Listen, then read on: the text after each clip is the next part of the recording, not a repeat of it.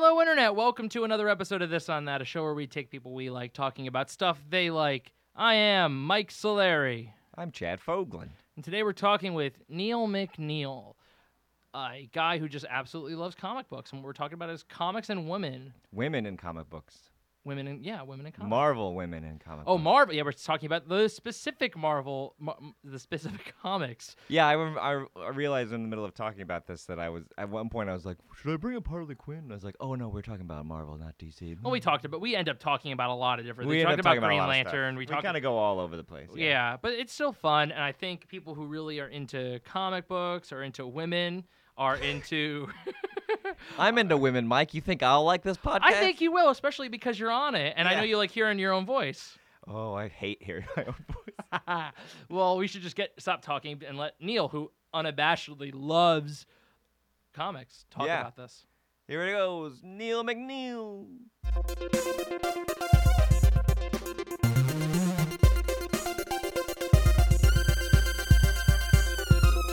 It is, and you're like, no, go to this website or do this or that. Yeah, I actually want to buy an iPad because there's a whole bunch of them where you can just look down. They can just read I them. have. I bought a Kindle. Yeah. I bought a Kindle Fire for like $40 from a friend's girlfriend. Just so you can read. Well, it was meant for work, so I could put scripts on it, and I honestly hate reading on a script. So I'm like, now I just have this thing that I'd never use. I mean, it was only $40, so I'll find use for it eventually. Use it for comics. Yeah, I mean, people always try to get me to read stuff like that and mangas on the. I always love having like a physical thing, and I mean, there are some titles that I absolutely do love and I will read. Mm-hmm. The only comic that I've mentioned it on the show already, but Sex Criminals is the only comic I'll actually go buy the individual magazine. That's like your gateway comic. You're like, oh, he's so new into it. You're getting it. No, I'm just saying, like once you get it down with one comic series, like my gateway comic was Buffy the Vampire Slayer back in the day. Now, see, I read season 8 on like up until the second to last. I didn't read the last two collections, but that's the thing. I always like buying the collections. Yeah. I can't wait for the thing and pay $3 for whatever and all that stuff. That's my whole thing with comics. I love graphic novels. I love contained things. Mm-hmm. I loved when in college I read the Scott Pilgrim stuff. That was really easy to read because there's 6 books. That's all I knew I had to buy. Mm-hmm. It wasn't an ongoing thing. People were like, read Saga. I'm like, Saga's a saga. I can't. I can't. And it's a ritual for some people. Like they come here, they go to the store every Tuesday, or whatever, and every Wednesday. Or Wednesday. That's right. Yeah, it's been a while. I graduated from SCAD with a degree in sequential art. So, I was really into, going right into college, but then I kind of got burnt out in it. Mm-hmm. And so, not until recently I've been kind of, I know a lot about the history and origin of a lot of, comic books and stuff, but I haven't really been into it for many years. So I've been kind of getting back into it a little bit. And I'm sure we'll be able to really discern how much of a fanboy Neil is as this conversation goes on. Mm-hmm. But I need to preface the audience by saying that he is dressed as the most fanboy ever. He's got the Veronica Mars Kickstarter shirt on, underneath a Spider-Gwen sweatshirt with a Steven Universe hat on. I mean, if I'm assuming his shoes are also from something. No, they're just florals. Just a nice floral Doc Marten boot. So yeah, I mean that screams your personality right off the bat. And I dress like a 5-year-old. You're not the first one. I've met several. Minzui, he also dresses a lot like you. He's a guy you could find down here at Nerdist School. He will always be dressed as Spider-Man. Yeah. Or someone out of Dragon Ball Z. He has multiple Spider-Man hoodies. Yeah. This is just my one. For Spider-Man. He's been switching to Captain America a lot now that Civil War has come out. But we're not talking about Captain America. We're talking more about the ladies. Enough about men. So Let's talk about the ladies. Well, I've seen a lot of stuff. We talked about this on Chad's other podcast about how we might see a female James Bond. Will we ever see female Captain America? We better. I mean, we have Miss America, who I love so much. America Chavez, she is great. She's a wonderful character. They have brought her into the main Marvel continuity. She started off as an offshoot character who was in a parallel universe or whatever, and then they brought her onto the Young Avengers, and then from the Young Avengers, she took part in the secret wars that were happening. She was an integral part of that, and now she's on the Ultimates, which is Captain Marvel's team in space that is trying to prevent catastrophe from ever reaching the Earth. So she would make a great Captain America, and she is an out queer lady of color and I love her so much. She is just the most wonderful and fun character. Her tagline is "She's beauty, she's grace, she'll punch you in the face." So first off, all the alternate universes in comics and DC and Marvel universe. Let's start by just DC Marvel. Let's not go into other stuff right now because there's so much we can get into. That's another thing. I'm like, oh god, I gotta think about all these other things. No, this takes place in Earth 153. Like, and I'm sure people are like, well, there is no 153. It's 157. Like, Yeah. what do you? No, it's all the multiple timelines. They've really been trying to reel it in lately, but like it's still confusing. But it's actually a blessing in disguise because it gives you a gateway into other universes, into characters that you might not normally. It gets overwhelming sometimes. And in the case of like Ultimate Spider-Man, which took place on an alternate universe, you could start from the beginning of that and catch up after like 100 issues or so. You know, I know this isn't our topic, but I'm actually genuinely interested, and you can sum this up really quick. The Ultimate stuff. So I know there's like Ultimate X-Men, Ultimate Punisher, Ultimate Spider-Man, and I know like it just looks a little bit more realistic. Is that like the gist of it? Like, Yeah, what was the sense of the Ultimate stuff? Because I also know they did video games of like this is the Ultimate Spider-Man video game. Or The Ultimate stuff is more of along the lines of if these characters had been created in a modern world, what would their first stories have been? okay, instead of like the 40s and the 60s. Does this it goes back? Does this go back to? Wasn't there like an Avengers, like they're called the Ultimates or whatever, where the Hulk like ate Freddie Prinze Jr.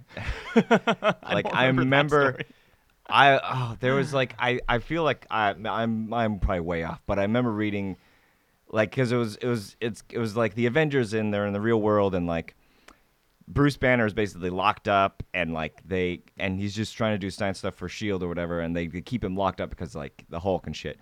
And I think it's Betty, right? Yeah. She's like a Hollywood reporter or something, so she's interviewing like Freddie Prinze Jr. And I guess like Freddie Prinze Jr. It's been known that he's always hit on her or whatever. And I guess Bruce finds out and then breaks out and the Hulk's just like fucking rampaging through like New York. Yeah, or I think it's in New York. Oh, okay. And like this is like the whole point of like The book. all the Ultimates like get back together and like and it's he climbs up the building and like fucking bites Freddie Prinze Jr. in half, like eats him basically in this book. And then Captain America runs down and like Iron Man's there and the Hulk just beats the shit out of Iron Man. And then and Wasp and Hank Pym are like they have like a abusive relationship and like he's always like hitting her or something. Like it's just crazy. It's horrible. And then Captain America comes down and there's like two or three pages where he's just beating the shit out of the Hulk. Like just boom, boom, he kicks him in the nuts. Like he's boom, boom, kick, and like everyone's like, yeah, fuck, Captain America's back. Kick, and the Hulk just catches him at one point and just breaks his arm and tosses him to the side. And like that, I remember that very particular, like being one of the last comics I really read about. I was like, going, holy shit, because of my friend Blair Butler is like a huge into comics, and I didn't read a lot. And then when I moved out to LA, like I hung out with Blair, and like yeah. And yeah, no, it really did happen. Yeah, and Trevor, our engineer, just sent me a picture of the Hulk, kind of looking like King Kong. Says Hulk want Freddie Prinze Jr. Yeah, I remember. See, I'm not right. Yeah. Blair Butler turned me on that, and I remember reading that book, and I was like, "Holy shit, this is crazy!" It was one of the last ones. Did they go into what happened to Sarah Michelle Gellar after that? I did. That's what I'm concerned about. So wait, there's a comic book series that is Sarah Michelle Gellar post the Hulk ripping Freddie Prinze Jr. apart. I would, and she becomes like a rogue vigilante. I would read that. I would be really good. And then like all the Avengers stuff just happens like in the background. You hear it on the radio, but it's just focused on Sarah Michelle Gellar. Just being like, what playing do I do Sarah now? Michelle Gellar. No, yeah, absolutely. And then she starts going into a psychosis where she thinks she actually is Buffy, and then the real world is just like, hey, listen, there's no vampires. No, there's vampires. And I have to kill the Hulk to stop them. And I am super strong. Sarah, you're not super strong. You can't fight the Hulk. Go the other way with like a memento it and have like somebody be like, yeah, Sarah, no, we found some more vampires. And then they're just like basically make her into a hitman. Or like, here's pictures of vampires. So guys, I think it's fair to say we're cutting this part out of the podcast. We're doing this. Because it's a great idea. Yeah, and we're not letting anyone know. But transitioning, women, Marvel, that's what we're talking about. Well, it's Talk funny. to me. You introduced this topic. Talk to me beginning of this. Yeah, so I would actually going back to Freddie Prinze Jr. getting ripped apart by the Hulk. Sarah Michelle Gellar as Buffy the Vampire Slayer was one of like the first strong female characters I remember ever seeing on television. And like as an 8-year-old queer kid, I was just like, oh, okay, this is normal. Come to find out, characters like this don't always exist. Yeah. Like that was a very special show that never really explored this kind of character before. But like me growing up, like after the show ended, I'm like, okay, what's the next Buffy? And people were like, there is no next Buffy. Like Yeah. It was Angel. there's Angel, and I'm like, no. Nobody wants to watch Angel. Nobody wants to watch a show about Los Angeles. Los Angeles is hell. We get it. You don't have to make it a metaphor in the show. So from there, I kind of like... I liked Angel. I loved Angel, but after seeing its portrayal of downtown Los Angeles as a hellscape, and I was like, that can't be real. Where there's no sun ever. Getting here, I'm like, oh my god, this show is too real. Like, I would believe it if there was an evil law firm, like, manipulating things in downtown Los Angeles to just be absolutely shitty. But no, so from Buffy the Vampire Slayer, I kind of got into comics through that. My mom would always bring me home issues of the Buffy the Vampire Slayer comic. I read a lot of Sabrina the Teenage Witch comics when I was growing up. I love that show. But yeah, no, so Sabrina the Teenage Witch and Buffy the Vampire Slayer were like the first female-driven comics that I started reading. And then from there, people were like, you should read the X-Men. And I'm like, oh, you mean that really cool cartoon? I love that cartoon. By the way, I love that cartoon. We were talking on another episode about recording stuff with VHSs. I used to be like, I'm going to miss X-Men and I have to VHS record this. It was a good cartoon. Yeah. I also loved X-Men Evolution. Loved. It was so good, and it was such like a good So contained good. story. It was a good serialization of like here's a season-long arc for a comic When or I- a cartoon show. When I was in college, I started developing an idea that was basically the live action X-Men Evolution, but it would be the whole Marvel universe. Like it'd be like them all going to high school together. That would be and wonderful. And it was Jean Grey. I wrote was the main character, so I called it Shades of Grey. And then somebody went like, so you mean like 50 Shades of Grey? I'm like, wait, what are you talking about? What is that? I hadn't heard about it yet. It was like Oh. right when the book had come out,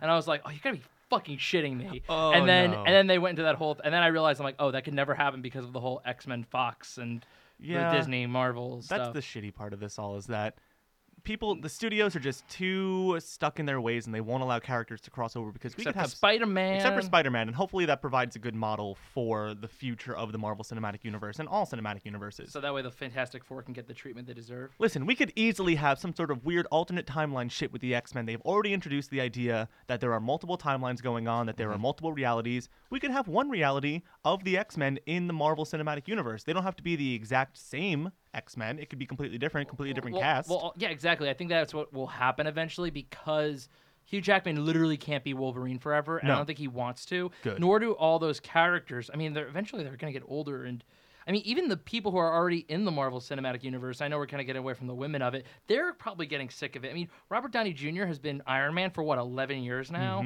And that's a thing. He can't be Iron Man forever. Yeah, and Chris Hemsworth's not going to want to be Thor forever, and I don't know how much. I mean, you can really rely on Hawkeye because Jeremy Renner will play that forever. Yeah, I think And- I think after Infinity War, we're gonna see a real shift in the Marvel Cinematic Universe. yeah, like it's gonna. I think that's what everyone's been saying. Like that's why somebody said Doctor Strange is gonna blow everyone's mind. Well, the thing with Doctor Strange is that I think they're going to introduce the whole mystical element into the Marvel Universe. Like, they've been very clear about that. But I think it's going to open up doorways for characters like the Scarlet Witch to really be explored properly and not just be like, oh, she has crazy telekinesis powers. Yeah, that's I wish they could have done more with Scarlet Witch. Well, I also, think they will. they also Yeah, have will. like weird terminology. They can't say certain words in the Marvel. They can't call her a mutant, for Yeah. instance. She's what is it, like like a They powered? They call her They call her in Quicksilver something specific that they have to legally have to. Yeah. And it's so funny that these are the things we are talking about in courts. It's like the gray areas of what constitutes. Well, they were both Avengers, but they're X-Men. But what are they really? And then there's arbitrations about that. Well, you know that Marvel retconned their whole origin, and they're like, oh, by the way, they were never really mutants. Yeah. Yeah. That was so annoying. That was just Marvel being But like, oh, you don't want to give us these what- characters back? We're gonna fuck with them. So what about so we've talked about Buffy and Sarah Michelle Gellar really giving you this like female go strong thing, and we were talking a little bit about Scarlet Witch. But what are the other female? Well, first of all, Marvel female women. I Yes. mean, we're all kind of aware of Black Widow. We're all kind of aware of now there's female Thor. What are the ones that I don't know? Because I feel like you Miss know Marvel. Miss Well, there's Marvel. Miss Miss Marvel Marvel's is the main amazing. one. She-Hulk. She-Hulk, I love She-Hulk. I mean, there's always Jessica Jones. Like, Jessica she's Jones. always Jessica someone that I Jones will is amazing. throw on you. I'm literally. How good was that TV show? Too, It was so good. It was really good. Neil, it's like your favorite show, isn't it? Okay, so Neil loves Kristen Ritter. I love Kristen Ritter and I love Jessica Jones. There are two things that are a constant in this world, and it's my love of those two ethereal beings. Anybody who's ever been friends with Neil McNeil on any social media is aware of this fact. Listen, okay, so I read Jessica Jones probably back in like 2006, 2007 when it first initially came out.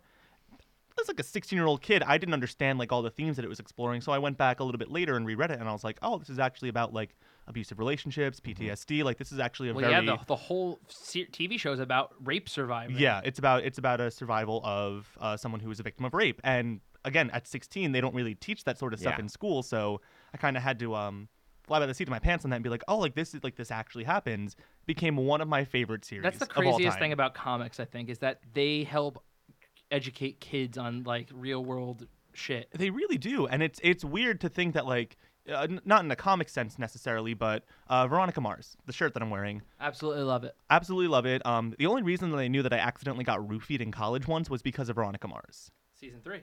Season 1, a trip to the dentist, when she gets the drink that was meant for someone else, and I was like, you know, that storyline sounds oddly familiar. We went to Like college. rewatching it, I was like, I think that happened to me, and I went through the night, talked to some friends, and I was like, oh yeah, that definitely happened to me. It was weird, and I actually thanked Rob Thomas once for that, and I was like, because of you, I knew I got roofied. Thank you. Did you say that while you were like making eye contact, shaking hands, and not letting go? Yeah, and wearing a Pirates Letterman jacket. Ah. And he's like, who are you? And I was just like, your biggest fan.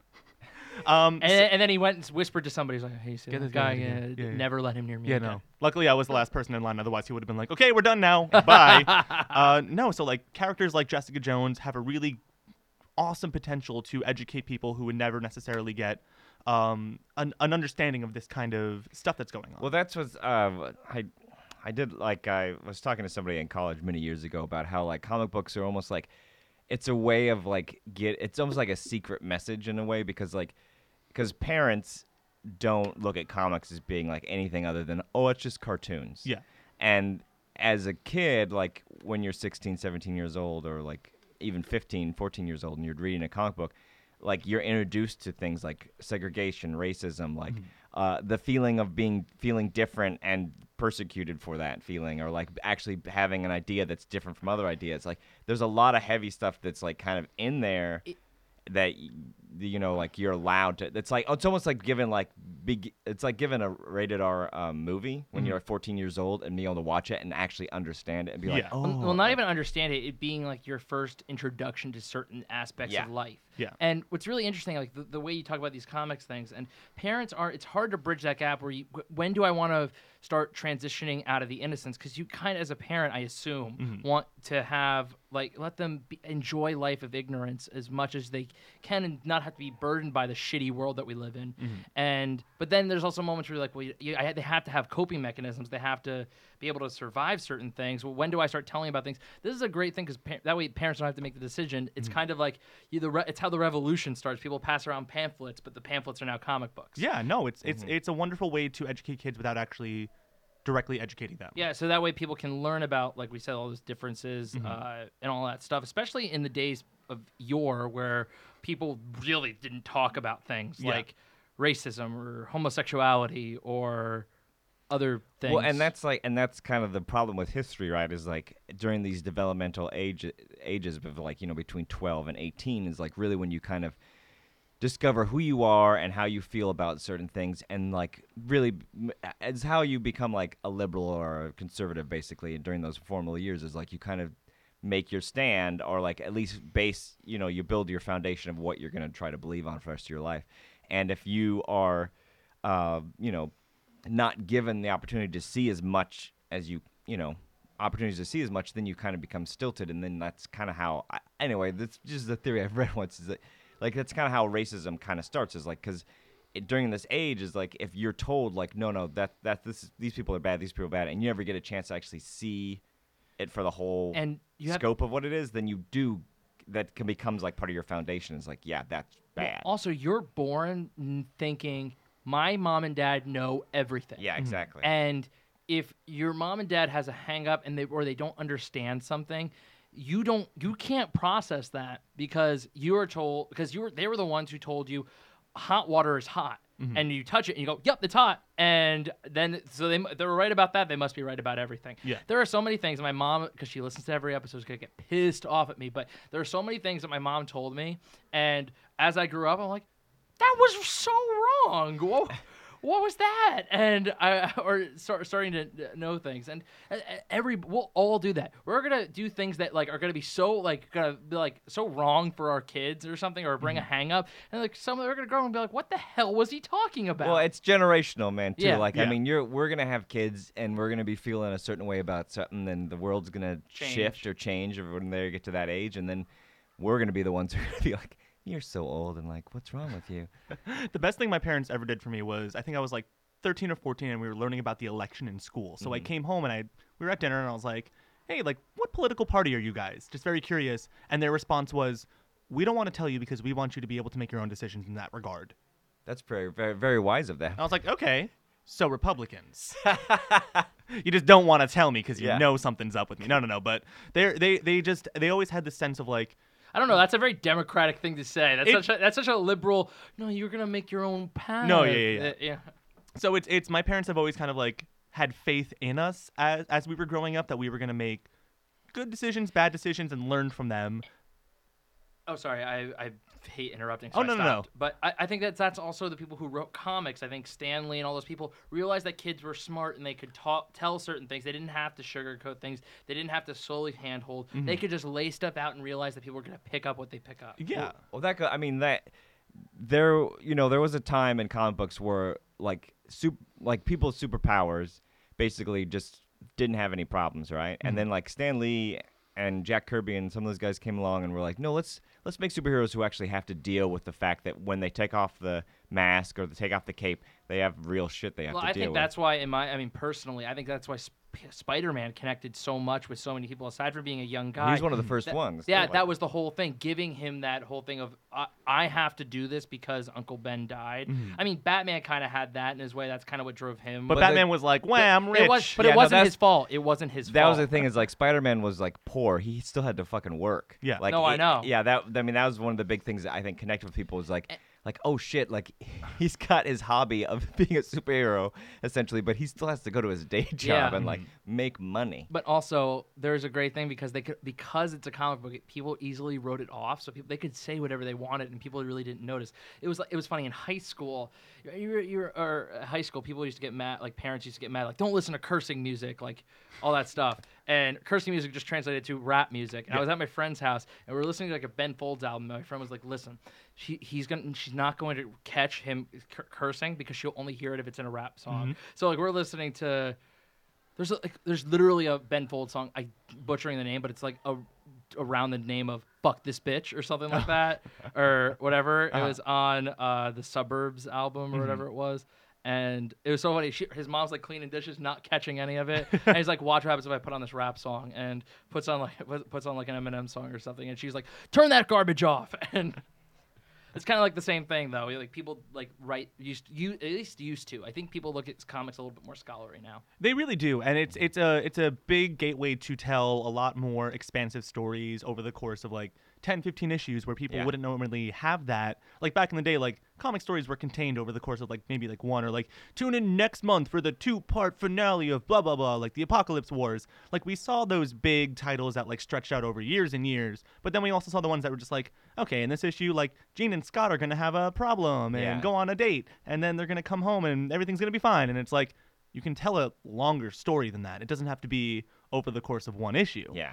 And that's why I love stories like Avengers vs. X-Men or Secret Wars, or I loved playing those video games like Marvel vs. Capcom. The video games are so much fun. I was addicted to one on my phone for the longest time. What was it? It wasn't Contest of Champions. It was Marvel's Ultimate Alliance. I played that like twice. Colin Sherman sent me a request on Facebook, and I was like, I'll check it out. Oh no, Colin and I were deep in it, to the point where they had all these really cool female characters who weren't introduced in, like they weren't like introduced into the main Marvel Cinematic Universe, and that was like what they were capitalizing on. They're like, oh, like we're gonna release the characters who were in the movies. Then they started releasing people like Nico and She-Hulk, and even Singularity, who's a new comic book character who people don't really know about, but they're Cool like, last name. yeah, no, she's awesome. We don't know a lot about her just yet, but she's kind of like this cosmic force that just has derived from the universe and from the convergence of multiple Marvel worlds. Kind of like a female Vision.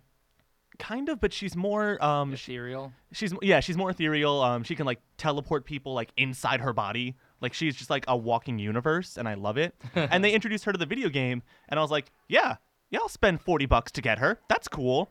And at that point, I was like, I need to delete this game off my phone. Not only is it taking up too much the space, gateway stuff. it's like I was becoming one of those pay for players, Yeah, and that's hard to. That's how they make their money. I couldn't allow myself to do that. I was like, this is a great game. I'm so happy. I was like, I have to support female characters, but at what cost? At what cost? Well, speaking of like superheroes with like problems, like I'm very intrigued by. I don't know a lot about her, but like I brought up Miss Marvel recently. Well, do you mean earlier. Captain Marvel or Miss Marvel?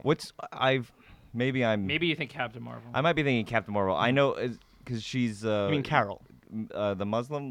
No, that's Miss Marvel. That's Miss Marvel. Yeah. Yeah, that's what I was talking about. Was Yeah. like because that's interesting to me that like. The comic books are like, yeah, no, we're gonna have a female superhero, and she's also gonna be a Muslim. Like I think that's like amazing. It's for the longest time we've had male characters who were like they can be this and they can be that and blah blah blah. But it's like the female character is her thing is she's female. Yeah. Like that's the thing that sets her apart. Or they do like, here's this male character that you know and love, and here's the female version of that. Yeah. It's not, but it's not really bringing anything else. Like I feel like that's what we saw with what's- Supergirl or Batgirl until they got a little yeah. bit more development. What's the Trevor? You might know this. Trevor's a big comic guy, especially the Flash. He's It's literally not. It's I want to say it's either the Flash or Green Lantern. What's the girl in the fridge moment? Like Green Lantern. Green Lantern. That's Kyle right. Rayner, like one of his first. He was the Green Lantern of the '90s. Yeah, and he came home and And yeah. Oh, got is Major the Fridge Force- Girl. Yeah. put his Ugh. girlfriend into what a good name, Fridge Girl. yeah. No. No, that was one of the worst moments. Yeah, like That was how writer Gail Simone came onto the scene because she started that website. Yeah, Girl in a Fridge, yeah. And that's how she got came to prominence. I knew from the get-go when we were doing this topic I should have set up a mic for you, but that's is that website's still up, right? Girl in a Fridge. Or... Yeah. Oh yeah, it lists Yeah. all the tropes. Yeah, you should definitely check out that website. Check out also TV Tropes. Yeah, no, TV tropes. TV Tropes is you can spend 8 hours on TV Tropes and be like, my day. you gotta be careful. But no, fridging is a legitimate thing that happens Yeah. not only in comic books but in TV shows too, where And they're just Indiana like, Jones. yeah, they just kill the female character for absolutely no reason other than to drive forward a male narrative. Oh. I am sick of that. I am so sick of that. Literally, Really guys, shitty. this is timely. Neil posted something on Facebook 2 days ago that was, I hate. This post goes out to all the female characters created to just to be killed off to forward a male story, and literally 100 people just posted pictures. A lot were wrong. They had their own stories and Yeah. died. Yeah, but But others are on point. No, a lot of it was just like I was like, feel free to post pics of your faves, and it was just like hundreds and hundreds of just pictures of women who have died over the years. Well, I also know that people are really up in arms about the 100 right now, kind of about all that. Yeah. So the thing with the 100 is it's set in a post-apocalyptic future. CW show. CW show, which, you know, I am CW trash. I am all about the CW. I love it. That's my dream job is to write a show for the CW. It's like the only show on CW that's not created by Greg Berlanti and not Supernatural. Pretty much, yeah. And it's a wonderful show that explores like females in power and like queer ladies, and it's just like very just like it's I don't want to say Game of Thrones, but like it's almost like there's like different like tribes in but the isn't world. it also like I have never seen it, but isn't it also kind of like a battle royale kind Yeah, of it's thing? like- Because there's a few people and Yeah, it's Battle Royale meets Game of Thrones centered around the teenagers, and it's great. And there's like a whole weird and, like and the AI. guy from Lost is in it. Yeah, one of the guys from Lost is in it, and there's like a whole like AI aspect to it too. So it's like again, it's like futuristic, but it's also like set in like a savage land where there's like little to no technology, but they also have like all these really advanced weapons. And the lead character Clark, she fell in love with Lexa, who was the leader of like a rival tribe. And they finally consummated their relationship. Oh, Romeo and Juliet. Yeah. Star-crossed lovers. Star-crossed lovers, and then Lexa, Juliet and Juliet. yeah, Julia and Juliet. Juliet and Juliet. And then Lexa got shot after they had just had sex, which is a very common. It's another trope that oftentimes. As soon as somebody does something, it's kind of it's so weird because there's so many like you look at let's go back to like the slasher movies of the 70s. it's like whenever anybody, straight or gay, had sex, Yeah. they were killed, and it's kind of like saying, it's like, well, what if we peel back the onion? What are we really saying about this? Is it saying that premarital sex is bad? I honestly don't believe anybody who ever makes these slasher movies thinks no, that. they don't think but, that. But that's something that comes to it. So then it's like, I don't think the creators intentionally go, I think gay sex is wrong, or I think gay love is wrong, and the second that they indulge on it, that person deserves to die. I don't think that that's in their head. Oh, no, but not it's at all. there when you peel back the onion. Yeah. So the reason people get so up in arms about this is because It happens all the time. it happens all the time, and it's an emotional high mixed with an emotional low. You see that a lot of times as a writer, you're like, okay, we have to like keep this journey going. We can't make the script stagnant. Like we have to have it like go up and down. Like it's got to have peaks. It's got to have valleys. and that makes it heartbreaking. It's like when it's like when Tara got shot. Yeah, that was kind of the start of it all. Well, not the start of it all. Like this has been happening for a while. But the reason that especially queer characters, this is such like a big deal for the people who watch it, is that we don't have a lot of representation on TV. We don't have a lot of these characters who we can look up to and say, like, I see myself in Tara. I see myself in Lexa. It's great to see same-sex relationships happening on my television. Please give me more of this. And then to go back on a common trope that has been around for as long as storytelling has been around, to kill one of these significant others, Yeah. people get upset about it because they're like, well, there goes half of the representation I just saw of myself on TV. Fuck this show. Does that happen in comics a lot too, or no? Or is it just television, really? With comics, it's less. It happens, but those characters, like in comics, you're never dead. Like in television, unless you're in Supernatural, you're pretty much you're gonna stay dead. Like Willow couldn't even bring Tara back. In comics, it's different because like you have alternate universes, you have Yeah. alternate timelines. Characters always come back. Ends up being a Skrull that was killed or whatever.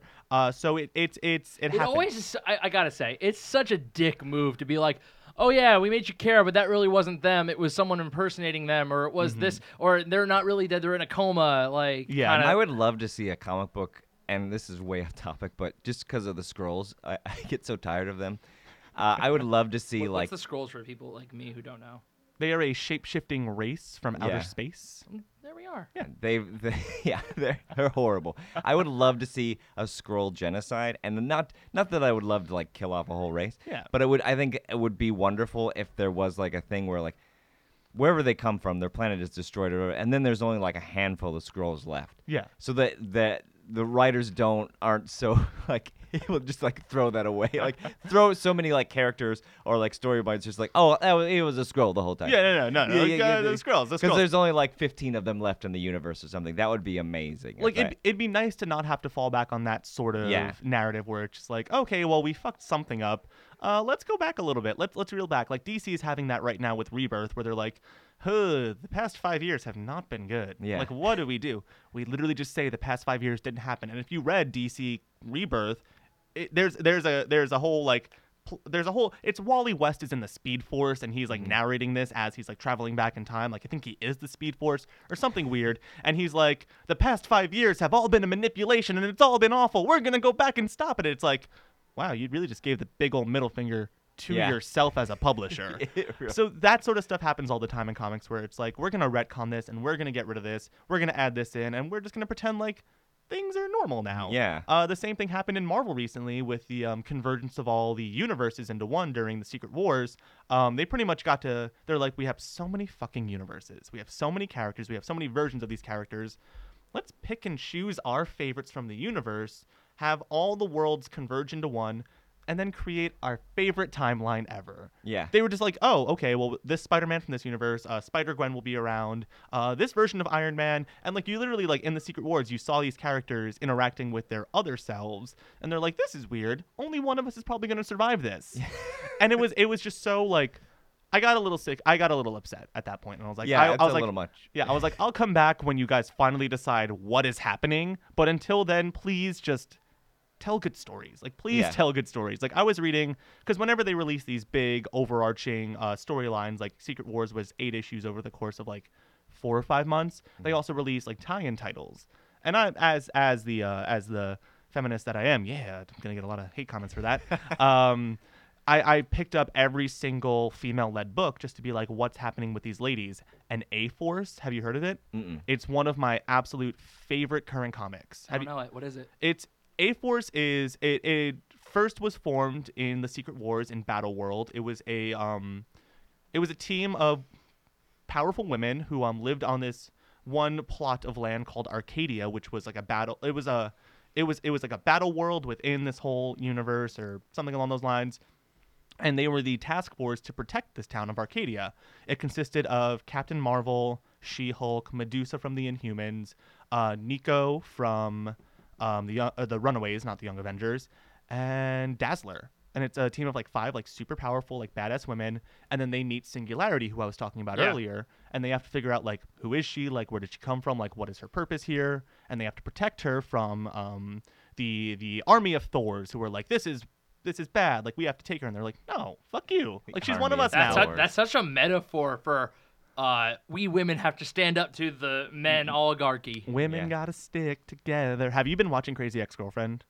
So they gave the whole first season away on iTunes for free for your consideration stuff. Yep. And I didn't watch it when it was on the air. I watched the because I work in the entertainment industry, so I get a lot of the pilots before they come out. So I got the Showtime pilot, which if you ever want to see it, it's different. I want to see that because it's the one that they made for Showtime. So there's more like sex stuff. Like she's like watching porn in one scene. She's like motorboating a stripper at one scene. I need this. They originally the Daryl character was played by the guy from Mad TV, McDowell, the guy who played. Oh, okay. It was just like a different like way of doing it. And there's another podcast called Script Notes with Rachel Bloom and God, I hate it because I know her name really well. Devil Wears Prada girl, Eileen Brosh McKenna. Yeah. We're on talking about the differences in having to do that and how the show works. There's a moment with a crying blowjob. I've heard about this scene and I would kill to see it. I'll give it to you. I would love that. So, but I do really like Crazy Ex-Girlfriend. I'm getting through it now. Yeah. I'm not caught up all the way. Yeah, I just say that because there's one song in it that the character who's responsible for negging other female characters, which is essentially like, listen, like we're friends, but like you gotta lose some weight. Yeah. It's like the whole like I'm gonna be nice to you, but also like I'm gonna be a big old bitch to you. The mean girl. The mean girl who thinks that she's doing right. Like it's not her fault because she was conditioned by society to believe that women are competition to each other and not friends. They can't be friends because they're all vying for the same thing, which is a man. Yep. And that's what the whole song is about. And I feel like comics like A-Force show that like women can stick together and not have to fucking bring each other down constantly. Well, listen, I have a feeling that we're just living in this. We're not going to be able to see the world when a lot of preconceived notions and a lot of stuff. Like we still live in a world where our parents remember civil rights, like where like women and black people couldn't vote, and like we're gonna tell our kids to be like, at one point gay people weren't allowed to get married, and they're gonna be like, that's fucking weird, why was that the way the world worked? Well, our country's super young too, like No, I that's the know. other thing. It's like it's crazy how fucking young our country is. Well, that's the thing. when you I think mentioned about this it. in the past. Like one of my favorite Doctor Who things is Captain Jack Harkness because he's so far in the future. They're like, oh, he's bisexual. Like, no, he's just from the 52nd century. That's just how the world works. like everyone just sleeps with everyone and it's fine. yeah. I would love to live in that time. That was college for you, Neil. You did that. Yeah, and I still do that to this day. Tried to pick up my Lyft driver last night, did not work. Was he not gay? Oh no, he was, but he was like, I gotta work, and I was like, that's cool. I was like, it's Pride weekend, and you're gonna make a lot of money. Go out there. Get out there, Lyft driver. You go make your coin. Neil, I think you got to write a blog about like continually trying to pick up Lyft drivers. You know, I've thought about it. I really have thought about it. And actually, when I called the car, I even turned to my friend and I was like, this guy's cute. And that's where my head's at these days. Great. So back to women.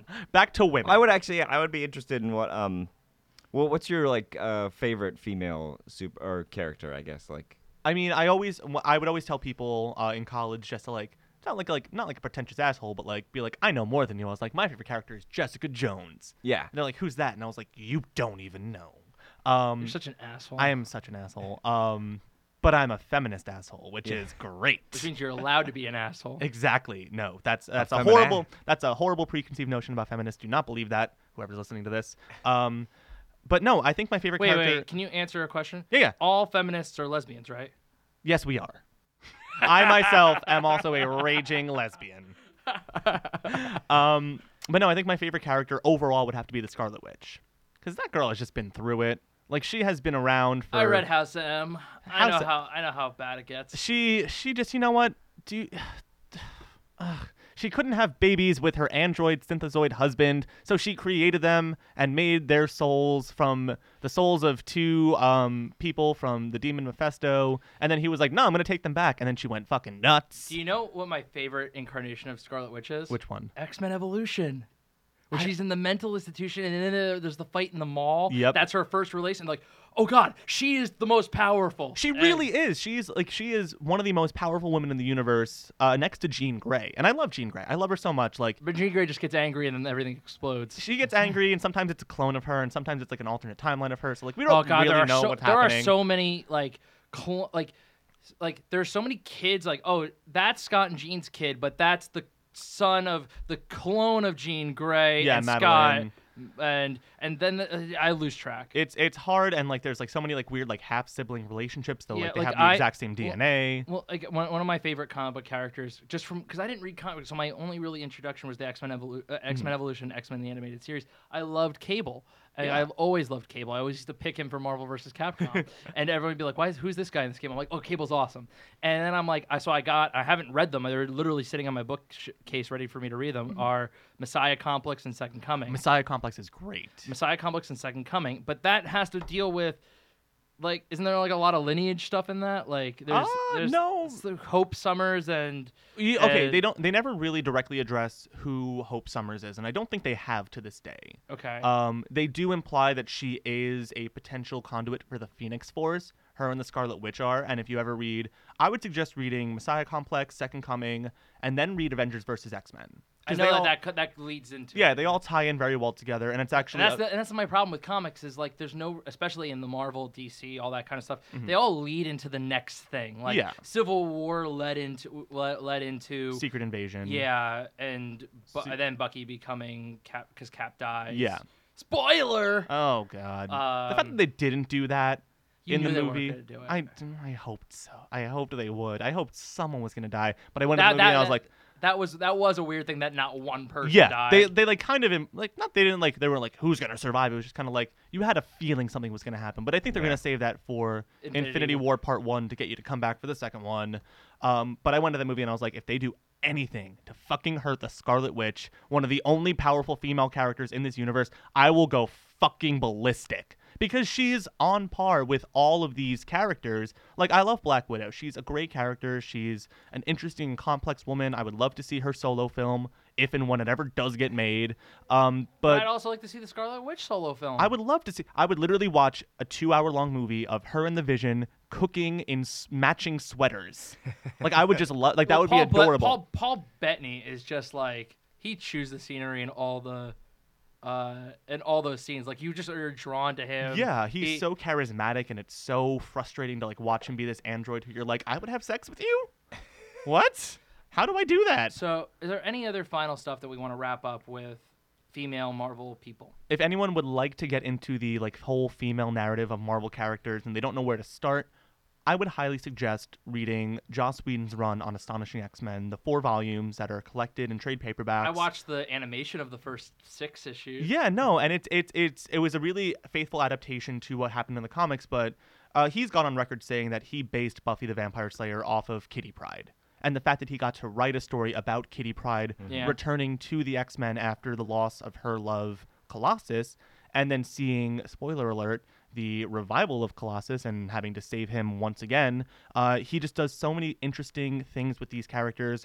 It's one of the best storylines that Emma Frost has ever had. Like, she's a stone cold bitch. She's cool too. It stinks that I really like First Class. I like First Class. A lot of people didn't like First. Me and my roommate argue about it. Like, I really like First. I love all 3 of those movies. I liked X-Men Apocalypse. Oh, I'm so sorry.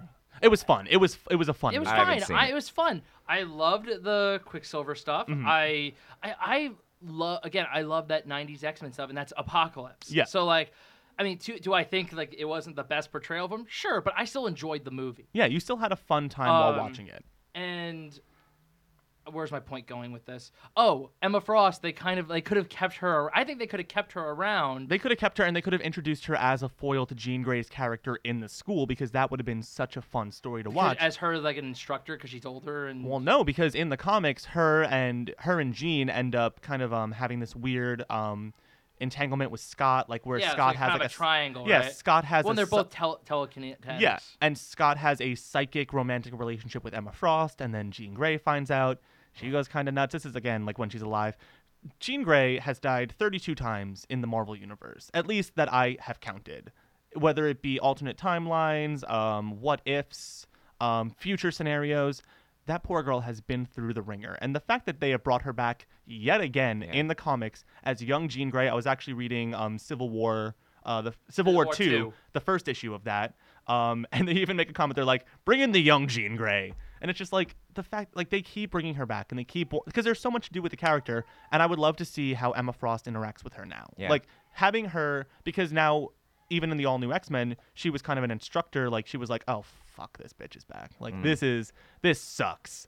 And they had like a whole like psychic battle, and it was so fun and so weird. But Emma Frost's character in those comics is just like so spot on. Like he knows how to write her.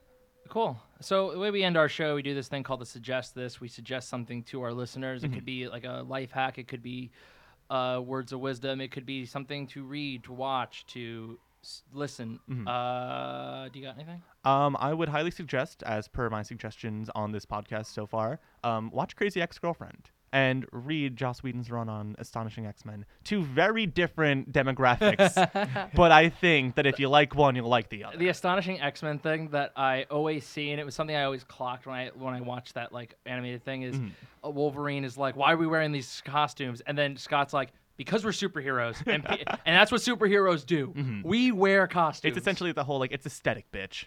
Yeah. Like, enjoy it. I'll suggest this book that I've been reading. It's called But What If We're Wrong? It just came out. It's by my favorite author, Chuck Klosterman. I'm not done reading it. It's great, though, already. It's literally going in just by looking at the past and saying, like, wow, we were wrong about all these things we believe so inherently. What does that say about all the stuff that we believe in? And he brings up, like, the 2 points are gravity. Like, for a long time, people just believed that gravity was we didn't have that word. We just listened to Aristotle. The reason rocks fell to the ground when you threw them up was because that's where the rock wanted to be, and everybody always believed that until Isaac Newton saw it. And then Isaac Newton's thing's only been around for a couple hundred years, and people like always say like that is a definitive thing. We know there's gravity, but what if in 500 years somebody's like, oh wow, we were all really wrong about that? And then they also look at Moby Dick, and they say Moby Dick wasn't appreciated in its time. People wrote it off. It didn't. In the author's lifetime, he was like, that's one of the biggest mistakes I made, and he died. And then in the resurgence in World War I, but now everyone empirically says Moby Dick is one of the greatest written pieces of, and how we examine literature. But people were wrong about that. And it's like, what are we going to be wrong about? What do we believe in now that we're going to be wrong about? Okay. And it's really interesting. And I love Chuck Klosterman. He's a pop culture writer. He writes for Esquire and Grantland. He was a movie critic. He wrote a bunch of books which are awesome. Fargo Rock City, Sex, Drugs, and Cocoa Puffs. Sex, Drugs, and Cocoa Puffs is the gateway Klosterman book. Read that. I've heard that. My friends in high school all loved it. Love it. But that's it. Read, but go out and get. But what if we're wrong? Sounds good. You know what? I'll go the opposite. I've been really getting into craft beers over the last like 8 years of my life. I would just say this: if you're ever in LA, or if you're visiting LA, and you really like IPAs, I'm not a huge IPA person myself. Not a huge one either. But I know it's a very popular thing. I would say that probably the best IPA that you will ever have is at a place called the El Segundo Brewing Company. It's just south of LAX in El Segundo. It's a little out of your way if you're visiting LA, but if you want to have a really great IPA, look that up and try it out. I'm not sure if you could get it outside of California, but I'm sure you can order it online. You might be able to order it online, but check out the El Segundo Brewing Company. That's pretty much all they do is make IPAs, and their IPAs are nothing but award winners. So if you like IPAs, check it out. Cool. All right. I was just there the other day, and it was awesome. super fun. Neil, do you have anything going on you want to plug? I have my comic, which is coming out end of this summer, early fall. Self-published? Or? Self-published. The Super Improbability of Marcus Egan's Heartbreak. It's all about superheroes. Did you ink it too? No, I actually had a really talented artist named Patrick who has been working on it this entire time. So we've been going back and forth. We still have the ongoing donation page. So if anyone wants that, we're on Indiegogo if you want to look us up.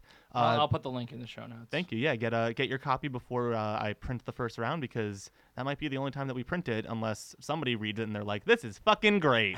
It's all about love and superheroes, and what if your ex is actually just a reformed supervillain? Like, do you forgive them, or do you still hold that against them? So it's all about forgiveness. This is an allegory for Nazism, isn't it? No, it's an allegory for all the shitty people I've dated in the past. All the supervillains you used to make out with. Yep, no, and they are still running around wreaking havoc on this city. But yeah, that's it. It's been fun. It's been good. It's been a labor of love, and I'm excited for the world to finally have this. and Great. be done. Cool. Anything Awesome. I'm on YouTube. I don't post that often right now, but What? I know. I thought that was your thing. No, yeah, I've been doing this little thing called Living Life. What? It's been wonderful. I thought all you did was read comics, watch TV, and do YouTube videos. You know, and work out. it's like one of those things where like I had to cut a few things in my life to be happy with life, and I was like, this is great. Like, I don't have to be stressed all the time. Yeah. So if anything, I would highly suggest my other thing I would suggest is self-love. Like, take care of yourself, people. Don't stress yourself out. Put yourself first in a sexy way. Don't be afraid. I was in one of Neil's videos that was like the one that like went like viral. That, That was- like people were like, "Oh, we're watching this," and it was on all the websites and all that stuff. There are gifs of Mike around there talking about men and dicks and what. I made him use my Grindr account. It was straight guys using Grindr. Perfect. I think you're just like Chad's like, I'm watching that. No, But great. You can, remember everyone subscribe to us on YouTube on iTunes. you haven't rate got our review. YouTube channel up yet? Mike? We don't. We have no videos. We have 2 videos that we posted on the Facebook page, facebook.com/this on that. And you can find me on Twitter at msolari. And remember to always go to mikesolari.com for the episode show notes. You can also download the episodes there and listen to them there too. Yay. Yeah. Yeah, I'm at Chad Fogelin on Twitter. I post on there every now and then. And I'm at Neil_McNeil on Twitter, and I shit post a lot. There you go. And that's his real name, everybody. Yeah, no, that's real. That's not a fake thing. Well, have a great day, everybody. Read comics. Bye. Thank you. The Nerdist School Network. For class and show information, visit nerdistschool.com. Have you ever been listening to NPR and thought to yourself, gosh, I love the human interest aspect, the dulcet voices of the hosts, the promise of totes, but I just hate how true it all is? That's where we come in. It's This American Lie, an hour of improvised NPR. We're a lot like that other show, but we make it all up in front of a live audience every second Saturday at the Nerdist School stage. Find show and ticket information at nerdistschool.com or catch the podcast on the Nerdist School Network. Search for us on iTunes.